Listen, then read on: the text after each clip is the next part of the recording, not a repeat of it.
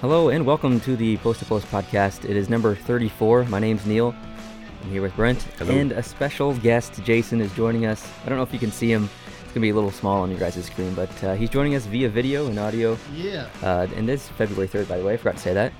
And this is our first experiment through technology to bring in another person. And what better person than Jason? Yeah. Because we're going to talk about some pretty juicy things here. Including goaltender interference, including John Tavares, and including maple syrup. Because if you can see in the camera there, we have some maple syrup out there. And we teased you guys a couple of weeks ago with some maple syrup talk in podcast number 20 or something like that. I don't know what it was. I have a question. And you guys can probably answer this better than I can. Is there Eggos in the United States? I think so. Is that just a Canadian thing? It's a Kellogg's there's brand, Eggos. right? I think Kellogg's is based in Michigan, I think, so. I assume it's... I'm hoping so. I assume it's in the States. We'll find out quick enough. Assuming it is in the States, and knowing how hard it is to get Canadian maple syrup, or maybe syrup in... I've just looked it up. There are Eggos in the States. What Americans, please answer this. What do you guys eat on your Eggos, or you just eat them plain? Like, do you guys put syrup on your Eggos? Yeah. Do you think they do? When I go to the U.S., which is fairly frequently, I go to the Walmart in Epping, New Hampshire, and there's all kinds of syrup there. There's the synthetic stuff, the Aunt Jemima and the Old Time, and there's various kinds of maple syrup, tasting syrup. There's corn syrup, then there's real maple syrup. So, Oh yeah, at least in New Hampshire there is. I don't know about Louisiana or Texas. I wonder what the perception of syrup is, though. Like, because they get the Aunt Jemima stuff that's not actual maple syrup. I wonder if they tried maple syrup, they wouldn't like pure 100% Canadian real maple syrup. I wonder if they tried that, they wouldn't like it because they're so used to the fake stuff. I don't know. What do you think, Jason? I don't know. We can't comment. I'm not American. Let us know down in the comments below. Okay, so I don't think that we need to wait any longer. Then let's just get into this goaltender interference thing because it's to the point. Well, I mean, not now. It's to the point like last year, basically. It all started for me when Jason and I were sitting on my couch in my apartment in Fredericton watching the New York Rangers and the Montreal Canadiens, and Carey Price was literally drug out of the net, and they scored, and it was a goal. And you remember at the time I said they're going to call this a good goal, and I was just absolutely joking with you. Yeah, you were trolling me. And then when they called it a good goal, I just exploded in laughter. I could not believe it. It was I've never seen a worse call in my life, and then this year happened, and there's been a crappy call like that. What, like 5 to 10 times already this year? It's ridiculous. And we can debate about it here over the next 30 minutes or whatever. We can talk about it. We can have a discussion. But it just before we begin, that's the problem. The fact that we're sitting here talking about it and arguing about it is a perfect example of what's wrong with the rule. And it's not just us. This isn't some hockey-crazed guys sitting on a Saturday afternoon talking about something that peeves them off. This is news right now. It was a main topic of discussion at the All-Star General Managers meeting last weekend during the All-Star break. It's all over the CBC in Canadian media. There's news stories about it even again today. It's being talked about by the players in the dressing room, and it's happening every damn night still. And Bettman had to come out and make a statement. And the statement, I thought, would help solve things, because Bettman, I think, issued the order that when they do these reviews from now on, they're to do the reviews in real time, not to super slow-mo them down to look for some tiny thing. Look at them in real time and make a quick decision. That's not what's been happening, at least when Toronto makes the phone call. That's not what's happening. It's like I want to go. Let's talk about 3 specific plays.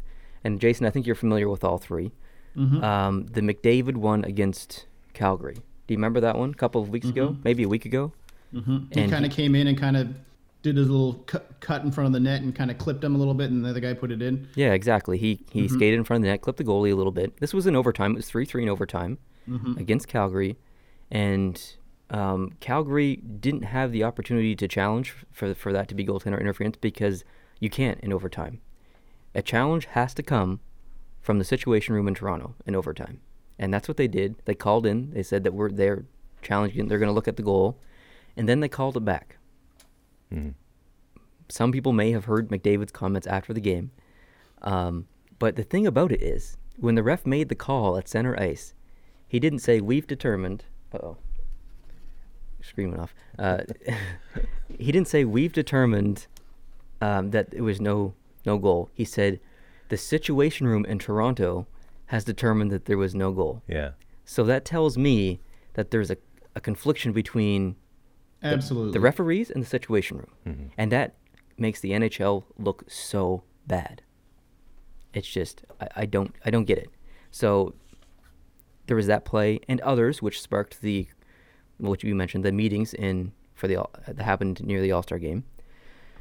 And then 2 nights ago, Boston played St. Louis and Winnipeg played Vegas. 2 very controversial calls in that game. I want to talk about the Vegas-Winnipeg one first. And Jason, did you see that one? The Hellebuck? Yeah. Yep. Hella mad. Hella mad. Yeah, he was pissed, Mm-hmm. and he even said so after the game. Like this All right. is a So guy. let's talk common sense for a sec. If you break your stick over a top of the goaltender and then the goal goes in, don't you think there's probably some form of goaltender interference there? I think Like if you just take a whack and you break your stick over the goaltender's head, aren't you going to look at that and say common sense says, hey, you broke your stick over that guy's head. He wasn't able to stop the puck there. I understand that argument, and I think I have the unpopular opinion here. I think that was a good call because Really? yeah, I'll tell you why. So the slash happened, and the refs missed the slash. Could have been a penalty easy. Could have been 5 minutes. Like it's almost suspension worthy. He broke his stick over the guy's head. I think it was Sid said he'd give him 2 games. Yeah, like For it, yeah. it's crazy. So the ref missed that slash to the head. Okay, it happens. They're human. And then the puck is sitting behind Hellebuck, and it goes in. I don't think that slash to the head stopped him from making the save because the puck was already behind him. So I think that's why it was called a good goal, because it didn't prevent him from making the save because he didn't move prior or after. Like, it was already behind him. He thought he had it, so he wasn't moving anyway. And when the refs look back at the play, they saw the slash, and they're like, oh, crap, we missed a slash. But you can't review a penalty. Well, no. You can't give a penalty on review. But can you review it for goaltender interference? But I think that's the thing. It wasn't goaltender interference because it didn't prevent him from making the save. And if you listen to his comments after the game, he basically said, I didn't throw my head back. I didn't dive. If I would have done those things, basically I would have got the call. So maybe they need to start playing this more like soccer and faking injuries and diving all over the place to get the calls they need. I have a this question. Is a huge problem. I have a question, and then I have a comment, depending on the answer to the question. In some international hockey, maybe all international hockey, when the goalie gets hit in the mask with a puck, the play is automatically blown down. Blown down, yep. Now, I don't know if that's only when he's hit with a puck or whether he's hit with anything else in the mask. I'm not sure. But if the rule is anything, and you apply that in this circumstance, regardless of whether it's goaltender interference or not, because I think it's more of a safety issue. The minute there's an impact on the goalie's mask, some strap could have broken, some padding could have jostled loose inside that mask, and the goalie, I think, is at risk for an increased opportunity for an injury. And I think you could make a rule that would blow the play dead the minute the goalie has any significant contact on his mask from any source, and then it's dead. I would be okay with that. I completely agree. It should have been a penalty. It should have been no goal based on the fact that he slashed him in the head, but they missed it. And I think that was the main issue. And if you look at the slashing penalty in general, if you slash someone and your stick breaks, or if you break their stick, it's an automatic penalty. Yeah. Automatic. So why is it different when you slash someone in the freaking head? Like, this is a guy's face, and it broke his stick. Like, that was just an abysmal missed call. Mm-hmm. But I think the goal itself was good based on the fact that they couldn't review the penalty, because you can't do it. You can't review penalties. So I think unfortunately it should have never been a goal, but I think based on the rules and the review, I think it was a good call, which is a problem. But anyways, the next one that happened, and Jason, maybe you were watching this game because you're a Bruins fan. Mm-hmm. The two of them?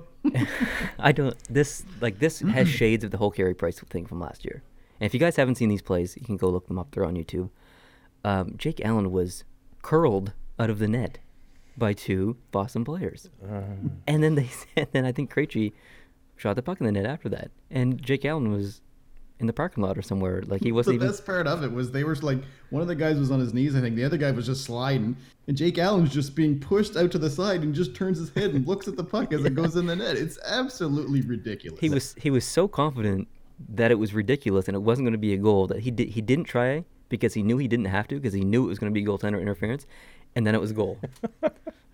I know I'm not a Boston fan, and I am a Jake Allen fan, but here's how I see this. I think 80% of the reason Jake Allen was moving from his right to his left is because he pushed. He pushed right to left to try to cover the play, and he pushed himself out of position. And yes, by then, Boston player had got in behind him and maybe continued that momentum, but he wasn't going to get back and stop that puck anyway. No way. I disagree. You said... See, we had a discussion about this on the Discord a couple days ago, remember? The way we read the rules, it wasn't whether the intent was to save, it was whether you were prevented from trying to move, right? Right. So he definitely pushed from right to left, absolutely. And then the 2 guys came in barreling behind him. And we have to determine whether or not he could have tried to push back to the right. And that's, I guess, where the call is made. And they must have obviously agreed with Brent there and said that, no, he was already too far out of the net. But to me, that's not how I read the rule. And the rules are just terrible, just terrible. It is terrible. And did you see the situation room on NHL.com? And Timmons had talked about this. They put their decision afterwards online so you can read it. And it was the most generic thing I've ever read in my life. It's garbage. It's absolute garbage. It tells you nothing. It's basically the exact quote the ref gives on the PA system when he makes the call. Exactly. It literally tells you nothing. This is a problem, and it's Gary Bettman's problem. Oh yeah, because no question. He has to be the leader. He has to be the guy who says, you know what, let's make a change, and let's make it now, because the trade deadline's coming up. These are important points. Mm-hmm. Like, you can't wait until March when the next meeting is. You need to have it now. And you definitely can't leave this unresolved when you start the playoffs. Oh, my God. You can't have playoff series decided in overtime on a cheap-ass call like that. No way. Well, we were talking about this at this time last year before the playoffs, and then look what happened with Cam Talbot in Edmonton versus the Ducks. Do you remember that play, Jason? Yep. That was ridiculous. Ryan Kessler was like trying to impregnate, grabbing right onto Talbot. His pad. He was in there, and that was a goal. Like, after that, how are we still here talking about this? How are we still here with an even bigger issue? And it's gotten more complicated this year than it was last year, and last year was ridiculous. It's so frustrating. Yeah, and this is all a reaction to 10 or 15 or 20 years ago, the whole Dallas Buffalo business, where it used to be, if you even had the very end of one of the hairs on your whatever dangling over the borderline of the crease, then they wave it off. And then they went totally the other way. Not only are you allowed to be in the crease, you can do almost anything in the crease as long as you don't offend this rule, whatever the rule is. No one seems to agree on that part. So now you can do almost anything, including weaponizing your stick and trying to decapitate a goalie. Like, it's unbelievable. Like, Kessler was molesting Talbot last year. Didn't even take him to dinner first. It's crazy. And I don't know, like, how do they change it mid-season drastically and look back at all the things that happened this year? Brendan Gallagher has an idea. Does he? This will be good. He does, yeah. Well, I'm ready for this. They went around the dressing room and asked players, and probably many teams, but one of the quotes I'm aware of is Brendan Gallagher's quote, where he's asked, what would you do differently? And he said, well, from what I understand, in Toronto, in that room, there are different people on a given night. He said one of the problems is that different people see those kinds of plays different ways, and it has to be the same person sitting in that room every day. I agree. Making consistent decisions. Now, I don't know how that room is staffed. He might. I don't. But if it is being staffed by, they just roll dice or something to see who goes in there, then that's a big problem, and he might be onto something there. I still go back to the idea I had last week of having 5 guys, or it doesn't have to be 5, could be 10, could be, I don't care how many it is, could be 471 people, however many people it takes to get the call right. You put them separately in their own room, so they can't talk to each other. They have to look at the rules, they have to look at what the call was on the ice, and they make the decision in their tiny little room with all their screens by themselves, with an NHL official sitting right next to them. Every single one of them has an NHL official sitting right next to them. They all make the decision, It all gets tallied up, and it goes back to the game. Well, now, Jason quoted the rule a while ago, and I think he spent some time talking about the rule. I'd nominate Jason to be the guy, and he can sit in Fredericton and do it. It doesn't have to be Toronto. Just have Heck Jason yeah. do it. Or even a committee of us. Or maybe let everybody vote on the internet as to whether it's a goal or whether it's not. We can never do that. No? Okay. Too many biased fans. It's yeah. I don't know what else to say because like every I week. like the idea we came up with where when they release, basically, I think anytime a call goes to the situation room, they should do what they do with player suspensions or whatever, and release a video explaining why the call was made the way it was. I completely not agree. this generic. Well, because this happened, we got a good goal. That's basically what we got the other night, and I think it should be give us all the camera angles you have, break it down, say this happened here. We don't think he could have done this. Give us a reason why the call is being made the way it is, and I don't think they can do that. I think that's the point we're at right now. Yeah, they like financially, yeah, they're $1 billion company. They could do that easy. They could hire someone to make the video and to narrate it and to explain it and stuff, but they can't. That's the problem. Even they can't. They don't have the consistency to do it. Yeah, because they'd be contradicting themselves every time they put a different video out. Yeah, it's unbelievable. Like the NHL looks so bad right now with goaltender interference. I can't even, it's so frustrating. So in the All-Star game, Bettman had his little speech, and he basically said, I'm going to tell the refs to tone down the calls a little bit, right? Obviously, they went 180 and went completely the other way based on all the good goals we've had. So obviously, they can't find the happy medium. Do you think that they just can't? Do you think they're doing this on purpose to troll Bettman? No, I mean, seriously, not just for fun, but they're so frustrated. Like they're probably as frustrated as we are because they're being told 7 different things maybe from different NHL officials, including Gary Bettman. And they're just sick of it. So like, okay, well, we're going to do the complete opposite thing to prove a point. Now, according to what you said a while ago, Toronto can invoke some review in overtime and a coach cannot. That's right. But it looks like, I know in some cases Toronto intervenes and says, you better look at this. But then the referees get the opportunity to look and they still make the decision.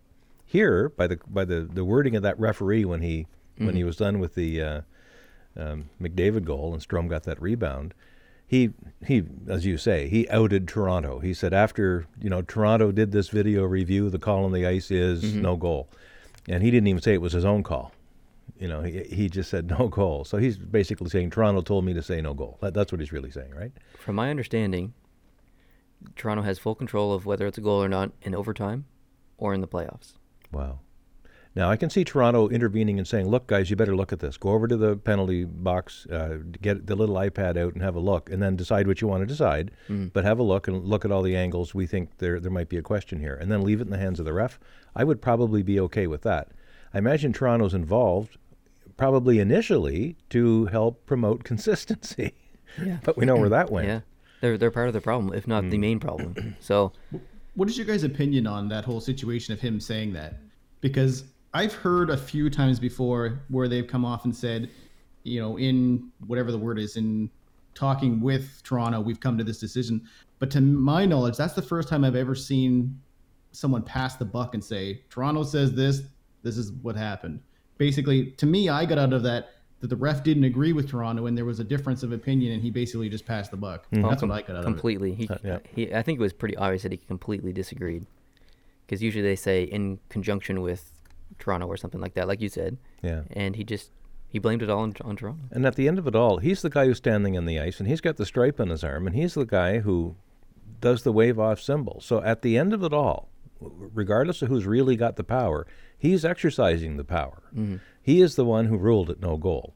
And he's got a union that he belongs to, the NHL Officials Association, and I'm sure there's all kinds of backroom politics about how that works and doesn't work, and there's probably a lot of strife about that. So that might be some sort of attempt by him or the NHLOA to pee on a fire hydrant here in this case and put the blame where it really lies. The only other option he'd have if they make him do a call he doesn't want to make is to skate off the ice and be done. He's not going to do that. He's not going to do that. That ends his career. Exactly. So what an awful position to put that referee in only days after Bettman says we're going to fix this. Oh, that was before. And the referees are so protected in the NHL. You don't ever hear anything about what goes into their job. Like it's just hush hush. So I agree with Brent. When you see something like this, the guy is clearly frustrated with what's happening. I think this is kind of a jab or an attempt to get things going. That's why I brought up, like, are the refs trolling the NHL right now and just toying with them and using what power they do have to cause problems? And I think it's frustrating for us, but it's almost smart in a way because it's making the NHL look stupid. And they deserve to look stupid. What better way to promote changing the rule than to look stupid? Yeah, Learn from your mistakes. I don't know that the refs are doing that or that it's an organized approach, but if they are, I think I like it. I like it. Yeah. Yeah, I have no problem with it. But Neil, do you remember like back in the spring before the podcast was out, I think we had a video where we talked about coaches' challenges and how there's too many coaches' challenge now? Oh, yes. With all this going on, why would you not use a coach's challenge, regardless of what the play looks like? Because it seems like a shot in the dark 50-50 chance that you're going to get the call you want. Yeah, because you can be confident on the bench that maybe, okay, we scored a goal, but they scored a goal against us. It was probably a good goal. Let's not waste our challenge. But now, you just don't know. So, I mean, why not use it? It's a risk, but... Like in theory, let's take the Boston goal, for example. Let's say they called that a no goal on the ice, and then Bruce Cassidy challenges it. It doesn't look, obviously, like it's going to be a goal, but according to the Situation Room, that's a goal. Yes. So, you could have won that. It's unbelievable. I don't... Absolutely unbelievable. Like you guys were talking about Tim and Sid earlier. I think they mentioned this on the show, too. They basically said the winter meetings are coming up in March. And is this an issue that can wait until March to be addressed? Because it can't. How? It can't. I agree. There's no way. There's no way. You need to have this meeting this weekend or next weekend. This needs to be done now. You can't wait and put the fans and the teams. These are huge points. These are unbelievable points. Can you imagine if Calgary missed the playoffs by 1 point because they lost that overtime game due to, that was a bad example. Any team that loses a challenge in a game and then ends up losing the game, maybe because of the challenge or whatever, and misses the playoffs by 1 point, this isn't just a rare thing. This could happen. This is plausible. I can't... the fans are pissed because they don't understand. It seems like... And then the coaches are pissed because they don't understand. The players are pissed because they don't understand. And the owners have got to be pissed because let's say you're one of those teams that's in the hunt and you miss by, let's say, 3 points and you had 3 bad calls go against you. Think of the revenue you're losing for potentially 2 or more home games in the playoffs. Oh, yeah. This is a huge issue for everybody, and it looks so bad on the league. And I agree. I think it looks so bad on Bettman right now. It does. It's like we're talking about the 25 years of Bettman, and then this is what you're dealing with for the last month is just bad officiating. And it's been all over the media in the last couple of days, mainly due to the whole Jake Allen and Connor Hellebuyck play the other night. And we have heard nothing from the NHL. Not a peep on either situation other than that generic, ridiculous post on NHL.com.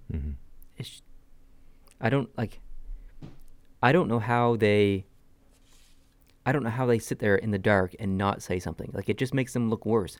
Why is Gary Bettman not doing an interview 2 days ago at 2 o'clock in the morning after all those games? That's his job. Be a leader, Gary Bettman. And I know it's your 25th anniversary in the league, and it's a huge milestone and stuff. Has he ever looked worse? A couple that season we lost, he didn't look very good in that. Okay, that's true. That's true.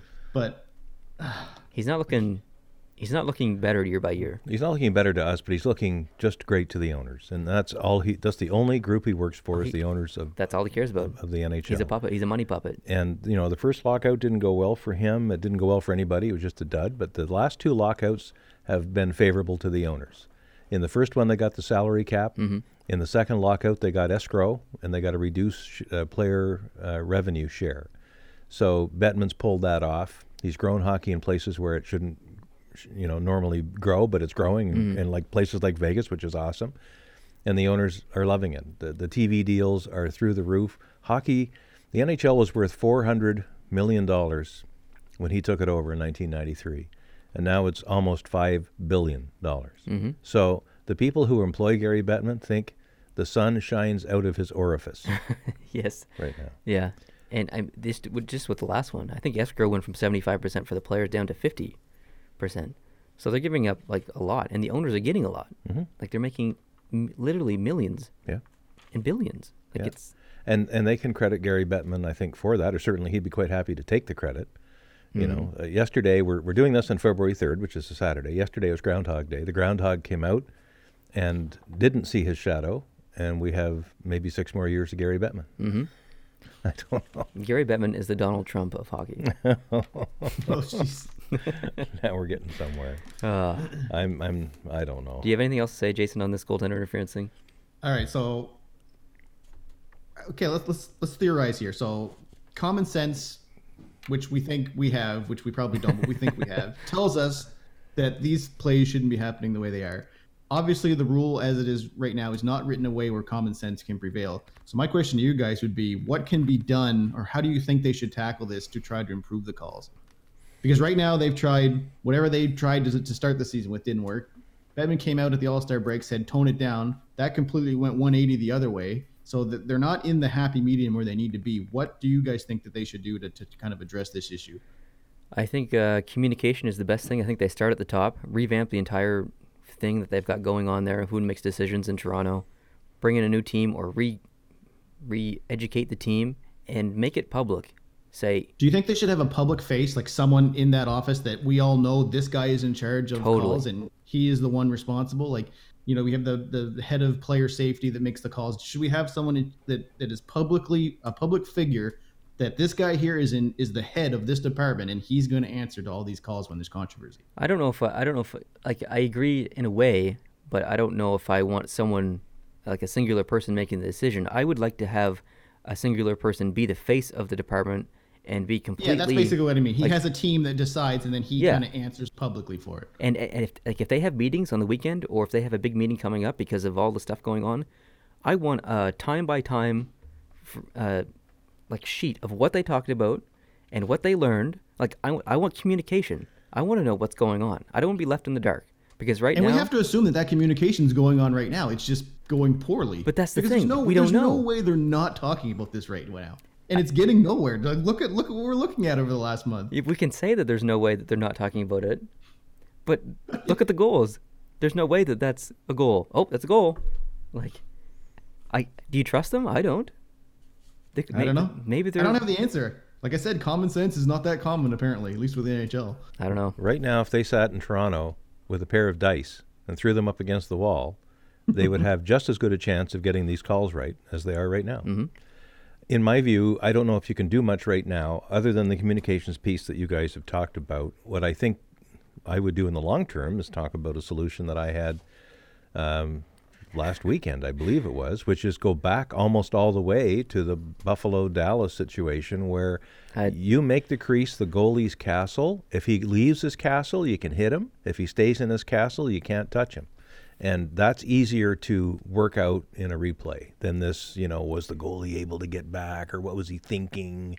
I don't like that we'd have to go back that way, but it can't be worse than this. There has to be a happy medium. There has to be.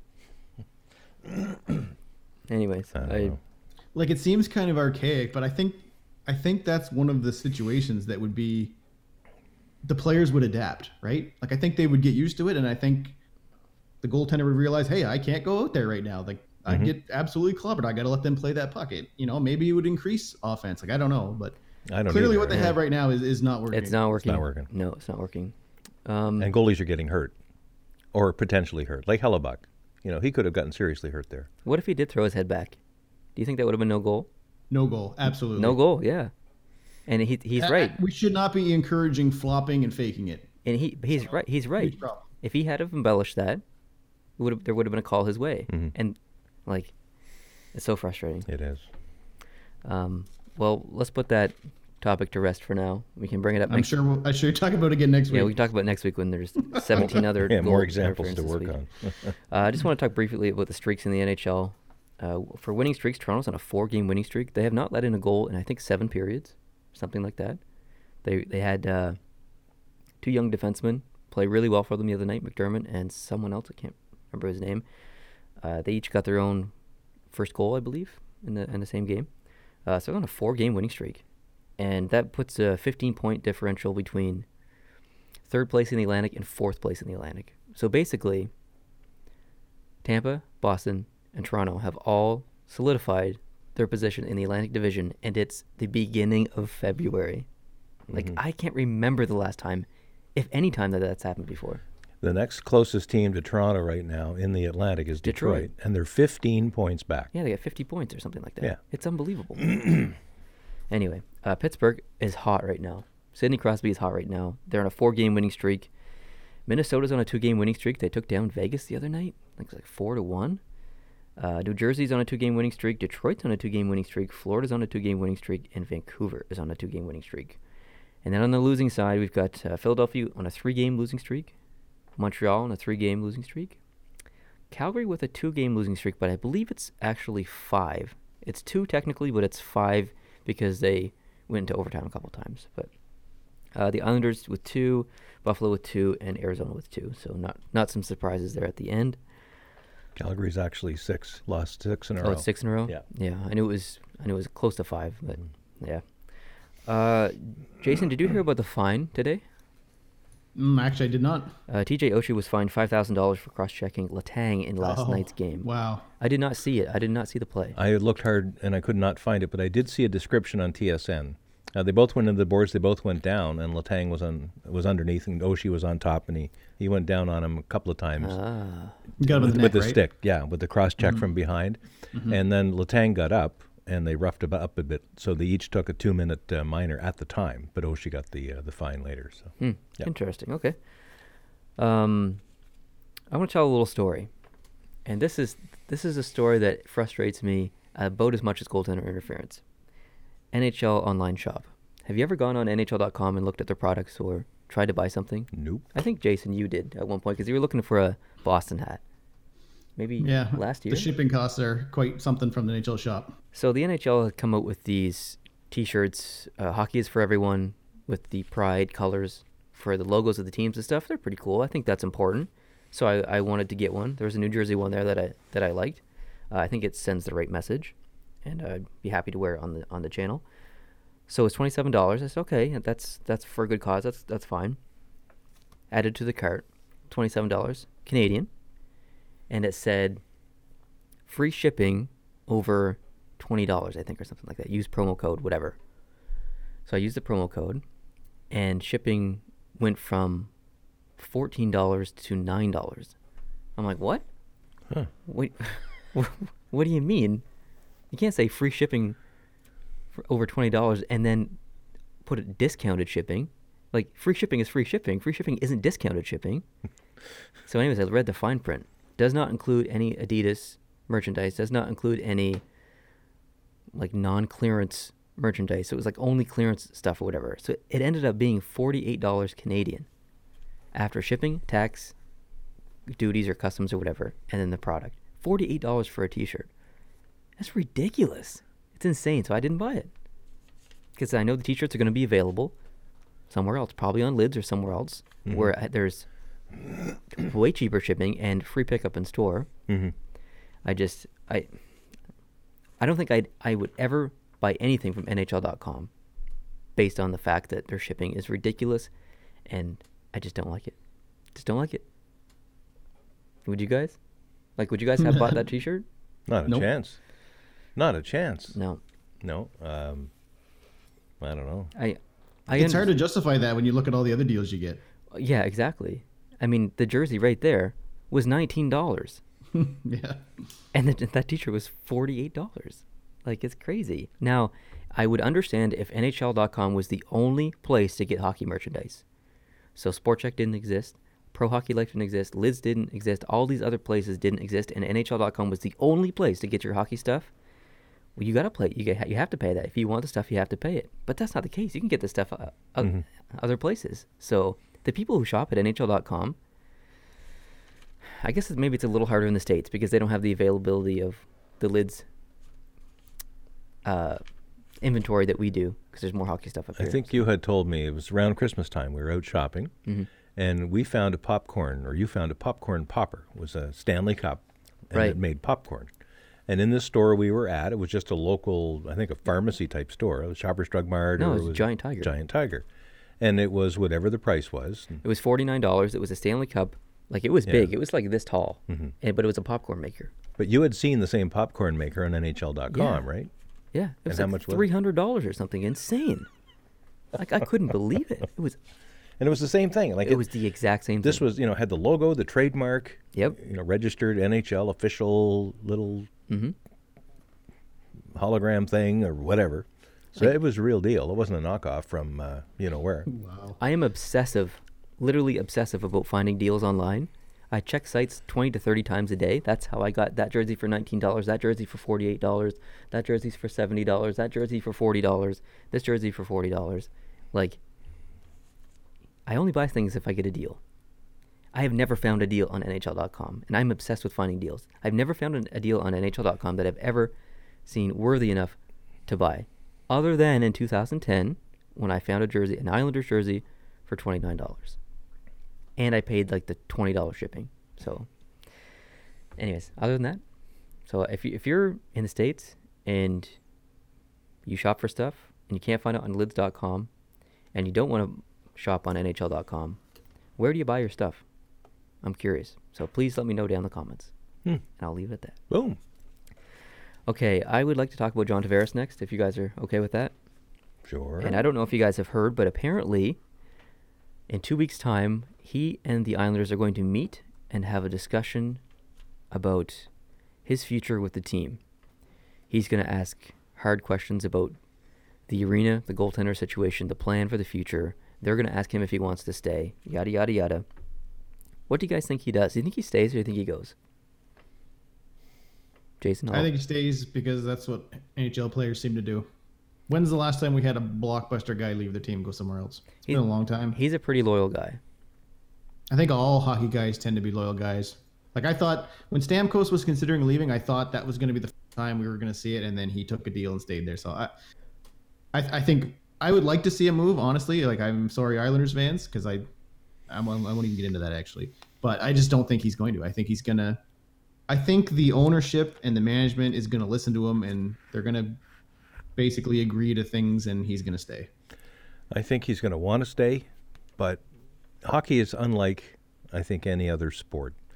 If you're a young kid, you might dream about winning the Super Bowl or the World Series or the NBA title, but when you're a young kid that dreams about hockey, you dream about one thing only. Mm-hmm. And I think most hockey players that grow up in the North American culture dreaming about that Stanley Cup will take a discount if it increases their chance to win it.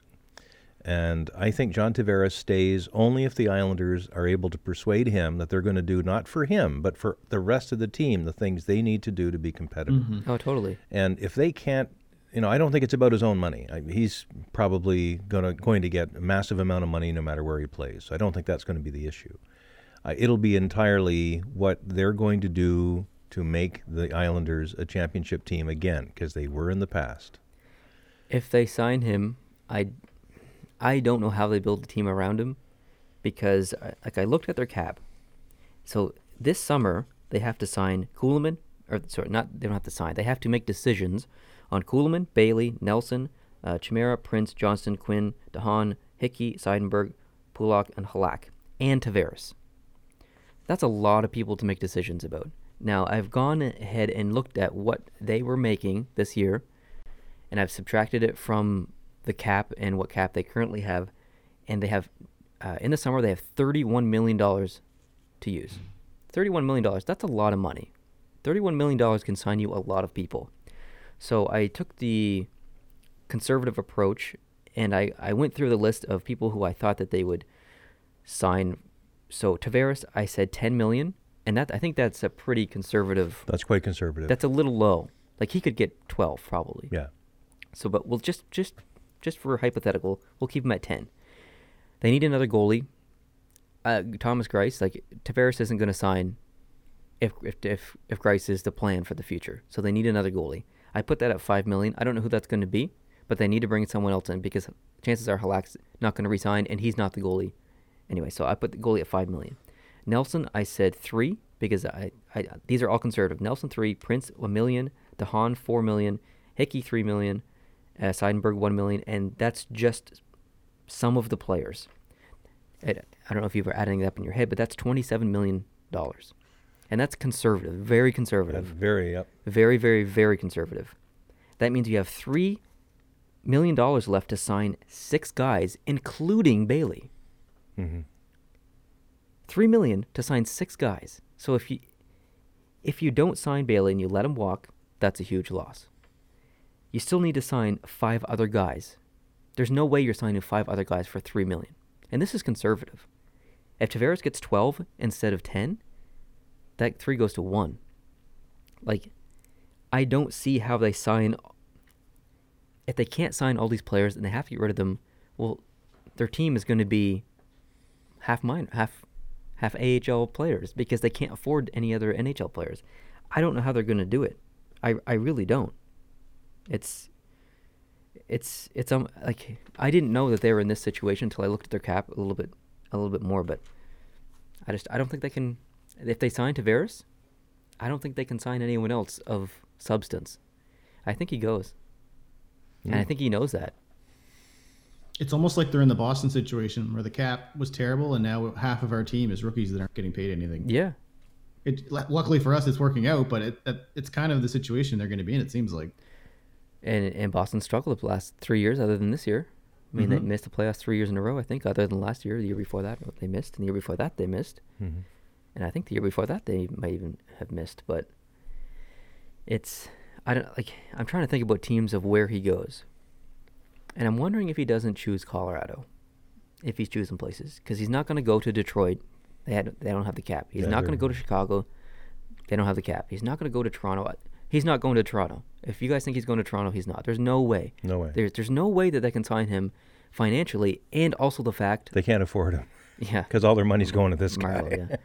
But they can't. They even money aside, is Tavares going to want to go in there and compete with Matthews for number 1 spot in center? I don't know if he cares about that. Does he care about that? Well, does Matthews? Matthews isn't going to want to play second role center to John Tavares, is he? I think they want Silver, and I don't think they give a darn whether they're on the first or second line. There's no way they can afford him anyway. So. No, they can't afford him. So it's a conversation that doesn't go anywhere. But so like the conversation of him going to a contender, it's tough because of the money. Mm-hmm. So I'm wondering, like, Colorado has the lowest league average of age, which is 25. That's the average age on Colorado. It's the lowest in the league. They're tied with Columbus. I'm wondering if he doesn't look at Nathan MacKinnon and be like, I think I want to play with MacKinnon. And there's so many other young guys coming up in Colorado. They need a goaltender. If they get a goaltender, like a solid, consistent goaltender, Bernier's not the long-term option. If they get a young, solid goaltender, not like young, but a good goaltender, with the young guys they have on the team and MacKinnon, I think John Tavares slots him pretty nice in Colorado. Mm-hmm. And I'm not saying John Tavares leaves. I still probably think he stays, like you guys said. I think he probably does stay in the Islanders, and the Islanders make tough decisions on other players. But if he goes somewhere, I'm wondering if Colorado wouldn't be the option. And everyone's talking about him going to Montreal. He's not going to Montreal. Montreal is a cesspool of failure and media and pressure. He's not going to Montreal. There's no way. You're getting Jason excited here. I love it when you say that. Music to my ears, boys. You must be pretty excited to see Montreal doing so poorly this year and Boston doing so well. Well, like remember when you got me to make that predictions video, I had Boston. So I'm just completely shocked. I can't get over it. But the one thing I get about the Tavares situation is how pissed would that fan base be if he walks and they get nothing for him? Right? Because the owners already came out and said that they're not going to be trading him. So he must think that there's a reasonable chance that they're going to re-sign him. I can't imagine that they would just let him go for nothing. It would be huge. Tell me this. Do the Islanders trade him before the trade deadline to a contender like Washington or Pittsburgh or Vegas or someone else? Do they trade him, let him go to free agency, and then sign him back? So that they trade him, they get an absolute boatload of players back and picks and whatever, and then they get Tavares back anyway via free agency. Do you think they do that? Do you think they'd trust him to come back?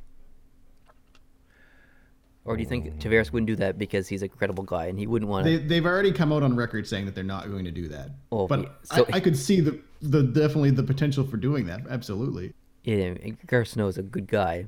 But I thought Marc Bergevin was a good guy too, and he said he wouldn't trade. That's true. He said he wouldn't trade Subban, and look what happened. So I don't know. I really don't know. It just seems to me that hockey guys are just too loyal. It just like. What about Doughty? I just can't see it. What about Doughty? He said he'll go whoever wants to pay him. That's very interesting. And Carlson basically said the same thing. The Doughty and Carlson situation, yeah. It's gonna be wild. Mm-hmm. And then we have Tyler Seguin coming up at this time next year. We'll be having the same conversation about him that we're having now about Tavares. Well, and Eberle next year too, right? No, he's signed for the next 3 years, I think. Or 2 years. 2. But no, 1 more year after this year. I mean, yeah, but Eberle is not getting what the money he's getting now. But Tyler Seguin is going to cash in big time. He's making 6 right now, I believe. 5.5 or 6. And he's going to get at least, I would say at least 10. I don't see how you give Seguin any less than 10. But anyways, that's Dallas's problem. They're not worried about that right now. So.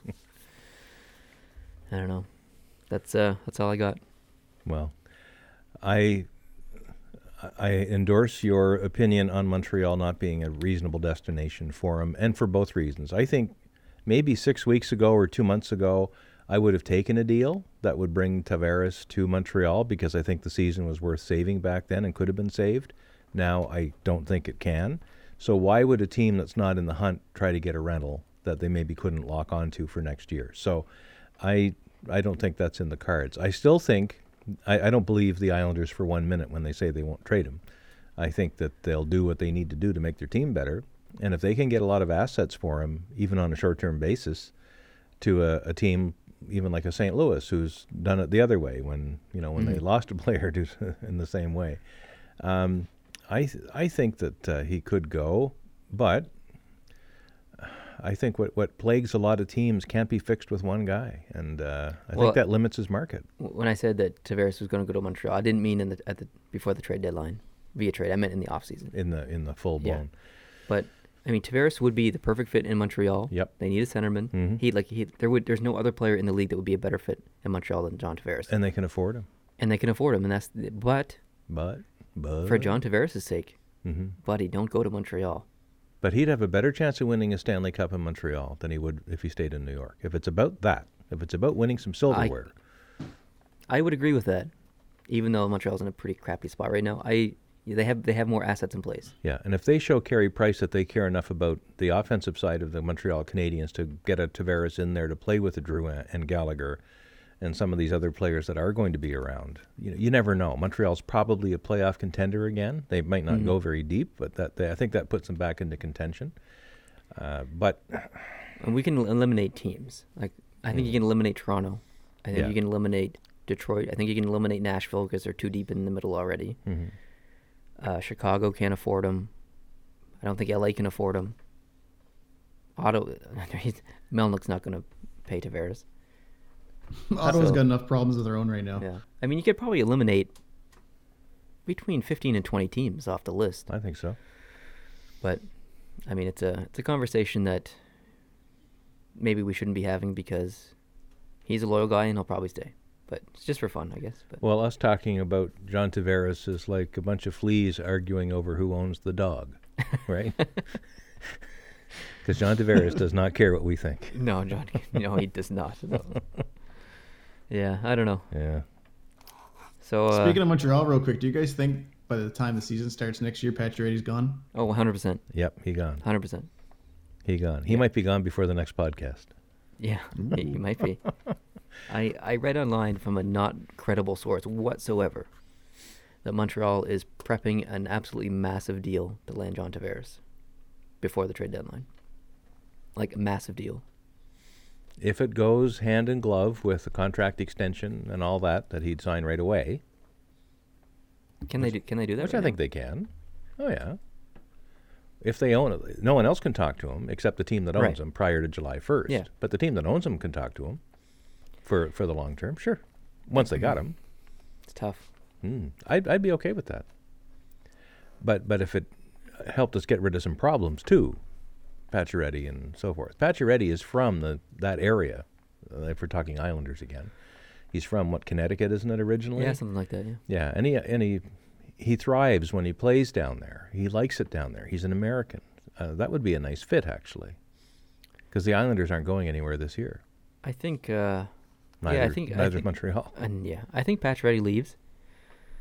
I don't. His time's done. His time is done in Montreal. I think everyone has that same opinion. Probably Pacioretty himself.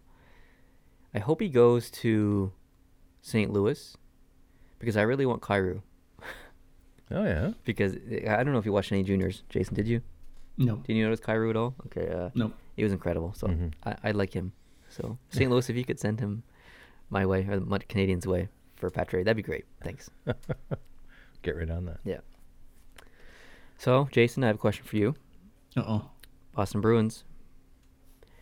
After your preseason prediction and where they are now, they're going to make the playoffs. How much faith do you have in the team in the playoffs this year? Still low. So if they they are absolutely overachieving right now, 100%. So if they end up playing Toronto, which it looks like they will, who wins that series? Ooh, that's a tough one, I think. It's tough because Toronto's so inconsistently terrible at defense. That doesn't make sense, but you know what I mean. I think it would be a really close series again. I think it would be a nail biter for real. I think it'd be really good to watch. Yeah, it would be a great series. It'd be so much fun to watch that series. Who would you cheer for? Me? Yeah. I would cheer for Boston. Really? I would cheer for Boston. I would. I can't help myself. I'm born that way. That doesn't make sense. But here's the thing. It'd be there's a thing. There's a but here. It's 51-49. I would cheer for Boston, but if Toronto won, I would be okay. Yeah, but why would you cheer for Boston? Because you don't even have a good reason. Well, no, I don't need one. See, that's the thing. I don't need one. I certainly don't have good reason to cheer for Montreal. Yeah, you do. You were born there. Well, okay. I guess that's a good reason. But I cheer for Toronto. Hard. Really? Yep, big time. The visual of a man wearing a Canadiens hat and sweater saying he would cheer for Boston has made my day, boy. It's absolutely awesome. The alternative is cheering for Toronto, which for me is even a harder religious walk through the wilderness, frankly. I don't know. I honestly do hope Toronto does well this year. I can't root for them. I just can't. But my intellectual side, not my heart, but my mind, hopes that they do well. Mm-hmm. And I wouldn't be all that disappointed if they went all the way. And I'm not even going to jinx them by saying the trophy that they're after. But I'll do it, Stanley Cup. Oh, man. Now you've gone and done it. Toronto, when you fall to the playoffs to the Boston Bruins in overtime in Game 7, you can blame this guy right over here You're welcome. With the Vegas shirt and the Tampa Bay hat on. That's right. Who thinks that you guys are good. Well, yeah, but I also said that I'm cheering for them, so. Yeah, well, I don't know if that's good enough. Cheering for them in that series. I think that Boston has one more push that they can make. I think you got Chara getting older. You've got Bergeron not getting any younger. I think Boston is facing a downward slide just due to age, and they've got some great talent coming up. You got your McAvoys and people like that, and I think they're going to still be competitive, but I think Boston's best days might just be behind it for now, and I think they have one more shot. Okay. Jason, how do you feel about DeBrusk? I don't know. He's looked pretty great at times, but he's been a little inconsistent. Mm-hmm. I think he's one of their best young players for sure. It's like when we get talking to people in the Discord about my favorite number 88. They talk about how great he is, but I just find he's such a defensive liability that he scares me. Like I understand that line is doing really well right now, and it's for a while it was considered one of the best lines in hockey, but every time he has the puck, I'll be watching the game with Dad. I'll just be like, watch this. He's going to turn it over. And 90% of the time he does. Yeah. So he does magic with the puck, but then he just tries to get too cute sometimes. You know what I mean? And yeah, totally. That kind of stuff will kill you in the playoffs. So I'm definitely nervous about that. Who's your favorite player on Boston right now? Oh, my favorite player has never changed. Well, I mean, outside of Bergeron. That's a good question, actually. I don't know. I'm actually liking what McAvoy's doing. Do you think he's a defensive liability? I think he's learning still. He's got a lot to learn. I think he's still young. I think the first half of the year, or maybe not first half, first 25% was questionable. This last 30 or 40% has been really great. Mm-hmm. He's played some really, really strong hockey for sure. Yeah. And that's one of the reasons why I'd like, in my sentimentality, to see Boston do well, is the story of Charlie McAvoy. local boy, played college hockey there, Yeah. gets picked up by the Bruins, does well very late last season, catches on. He's a bit of a firebrand. He draws a lot of attention, and he's a very skilled player. And I think it'd be a wonderful story if he went far. Yeah, totally. So I like that. I can see Boston changing a lot just based on Chara leaving soon. Like, Jason, how much longer do you think Chara actually is going to play? I don't know. I was at the start of the season. I was hoping for sure he'd be gone after this year. Like a lot of Boston fans have just been waiting, but he's actually done okay this year. So He's been pretty solid. If he signs like a much cheaper contract, I'm totally okay with keeping him on. But if he wants a lot of money, then I think that I don't know. To me, that hinders the team. I think. What's he getting paid right now? It's up there. I can't remember off the top of my head. It's high though. $4 million. Oh, I thought it was higher than that. Is Yeah, that his cap hit is 4, or is yeah. that just what he's getting paid? That's it's $4 million. Oh, that's lower than I thought it was actually. So I mean, if they re-sign him, he's probably going to get 3, maybe. I'd be okay with that. Yeah. I wonder. I wonder. I kind of just want Bergeron to be the captain of the team. that's part of it too. It's time, right? Is it not time for him to be captain? Come on. It's like, to me, like I'm a Boston fan and I'm a Bergeron fan, but he seems to me like to be one of like if you had like the top whatever most respected players in the league, I would think he would be pretty high up on that list. Oh, absolutely. Him and Zetterberg, and oh man, there's a couple of real solid human beings in the NHL.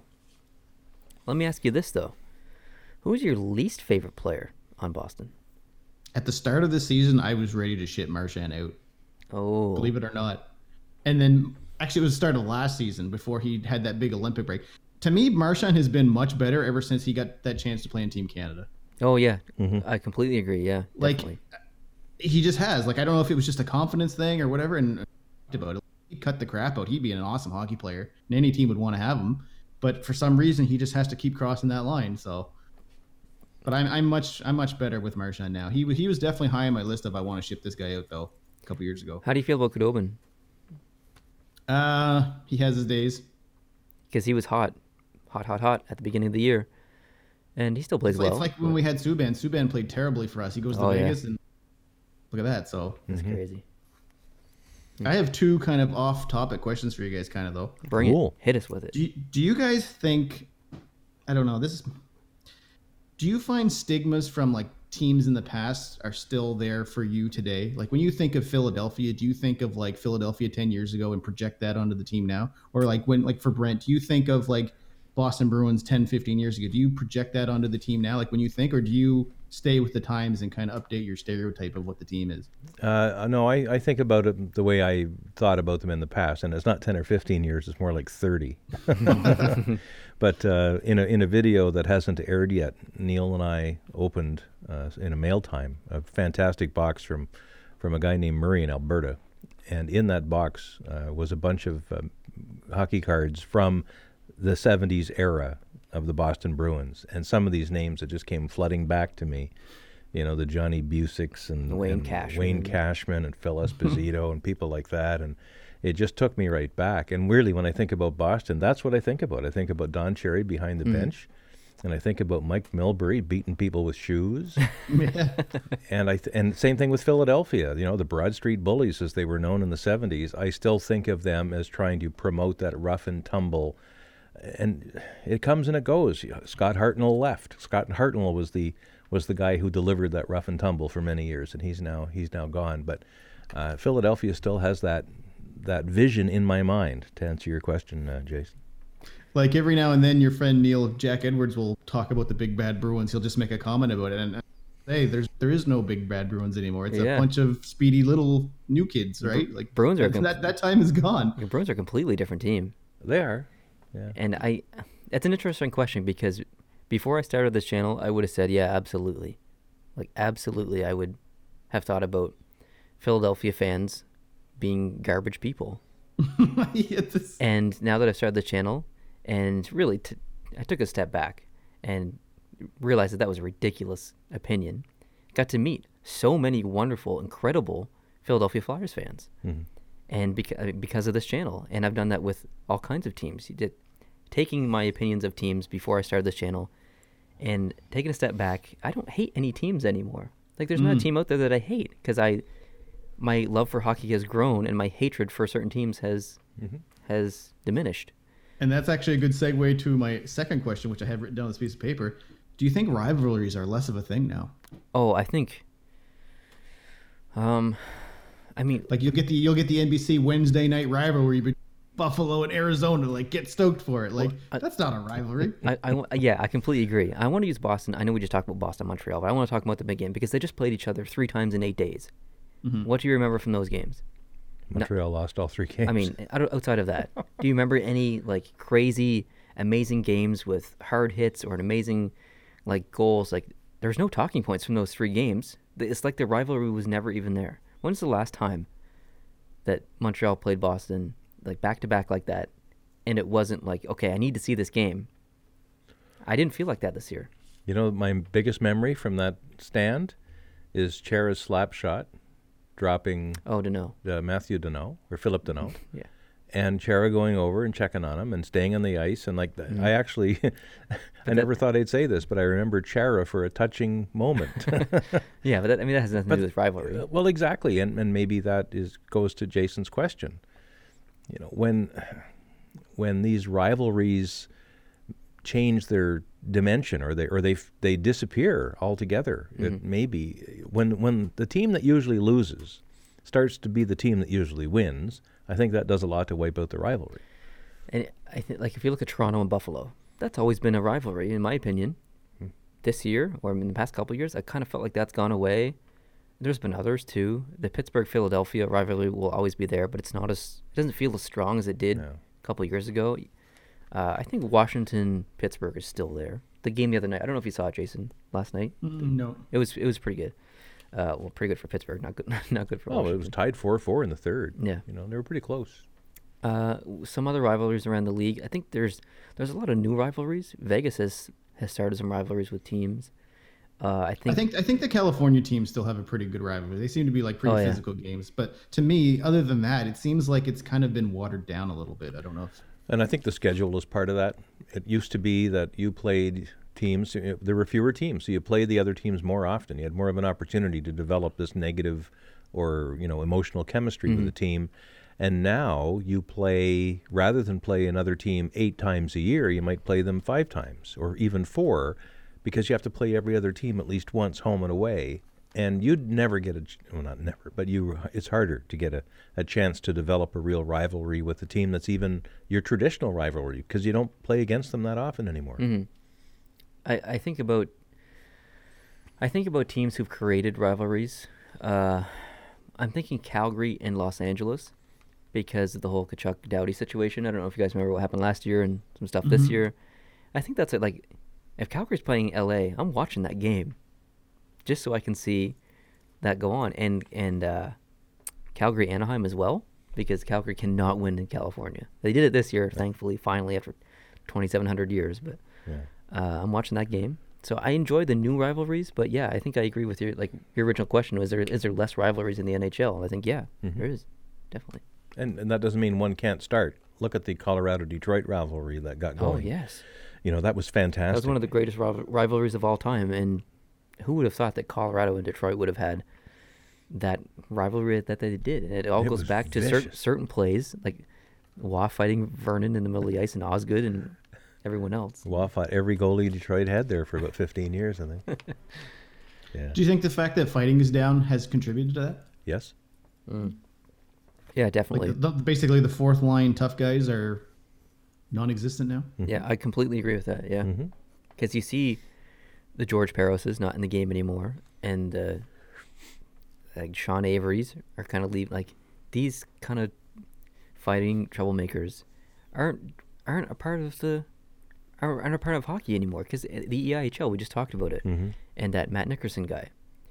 He's not there to score goals. He's there to fight. His penalty minutes are through the roof. The NHL doesn't have anyone like that anymore, who just is there to fight. And the fans, though, they still love these guys. I think it was the Toronto-Ottawa game last weekend where Chris Neal was in the stands, and they stopped. They put a camera on him and introduced him, and he waved, and they had him on the Jumbotron. Yeah. And he got a rousing set of applause from the fans. They really missed the guy. I could never stand him. Chris Neil, Sean Avery, guys like that drove me crazy. Yeah. But they are lightning rods for emotion. Totally. And the same kind of emotion that drives rivalries. Mm-hmm. And there's like fighting is still a part of the NHL, but if you fight in the NHL now, you need to be able to play hockey too. Jamie Benn, one of the best players in the league, will fight anyone at any time. Nicolas Deslauriers is a great fighter. Look at him producing offensively now and stuff. Like, you can't just be a fighter in the NHL now. You need to be a fighter and a hockey player. Mm-hmm. So I think that has a contributing factor. Yeah. Any other questions? I think I'm good.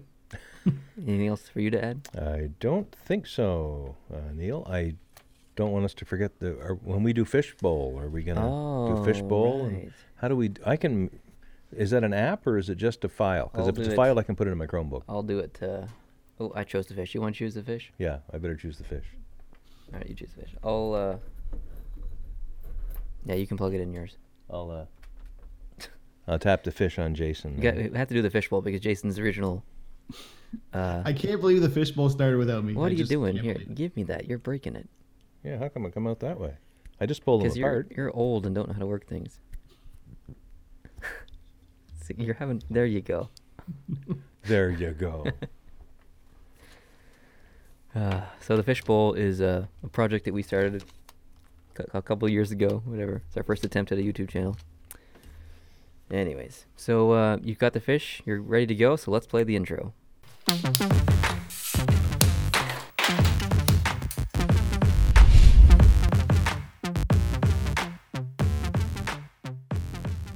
Okay, so yeah, we're back, and the question is, what is one place of the world you want to visit in the next 5 years, and why? And Jason, I'm going to let you start this. Oh, come to me last, please. Okay, Dad, you're up first. Oh, wow. Thanks. One place in the next 5 years, and why? Wow. I'm going to try to not make it hockey related. There's all kinds of places I'd like to go that are hockey related, but all right, that's the mission then. Yeah. Can't be hockey related. Okay, one place in the next 5 years. It would have to be, not to narrow it down too finely, but it'd have to be Britain. I would love to go to Britain and do some family research and see some of the sites. I'd want to spend some time in London. I'd want to spend some time in Durham and in Hampsterley and other places like that, and up in Scotland near in Moray, where our original folks would have been from. You just want to do the whole I want to do tour? Yeah, I think the best kind of vacation I could have around Britain would be one of those around Britain cruises, where you get on a cruise ship and it just goes around in 7 days or 10 days, and you put in Dublin, you put in Belfast, you put in Edinburgh and Glasgow and Portsmouth and all kinds of places, and you spend 2 or 3 days here and 2 or 3 days there and take bus tours, and you never have to unpack. Okay. That's it. So that'd be interesting. That'd be fun. If you win the lotto, hook me up. Yeah, I'll get right on that. All right. You got anything, Jason? Do you want me to go? Well, my wife would totally agree with Brent. The UK is number one on her list. Right on. For me, I've never been on a cruise, so that's what I would want to do. Like that, yeah. I wouldn't say the cruise is the number one destination I want to go to, but realistically speaking, if I was actually going to pay and go on a trip, that is more likely of something I would do and probably enjoy just because I've never done it. Yeah. Where, like Caribbean, Alaskan? It would be a Caribbean one probably. Like I would love to do a Mediterranean stuff, but there's no way that's happening. Yeah, too expensive. Mm-hmm. Well, you've got a week coming up in April, I believe. Yeah, get right on that. Yeah. 2 months. Get her done. For me, this is a tough one.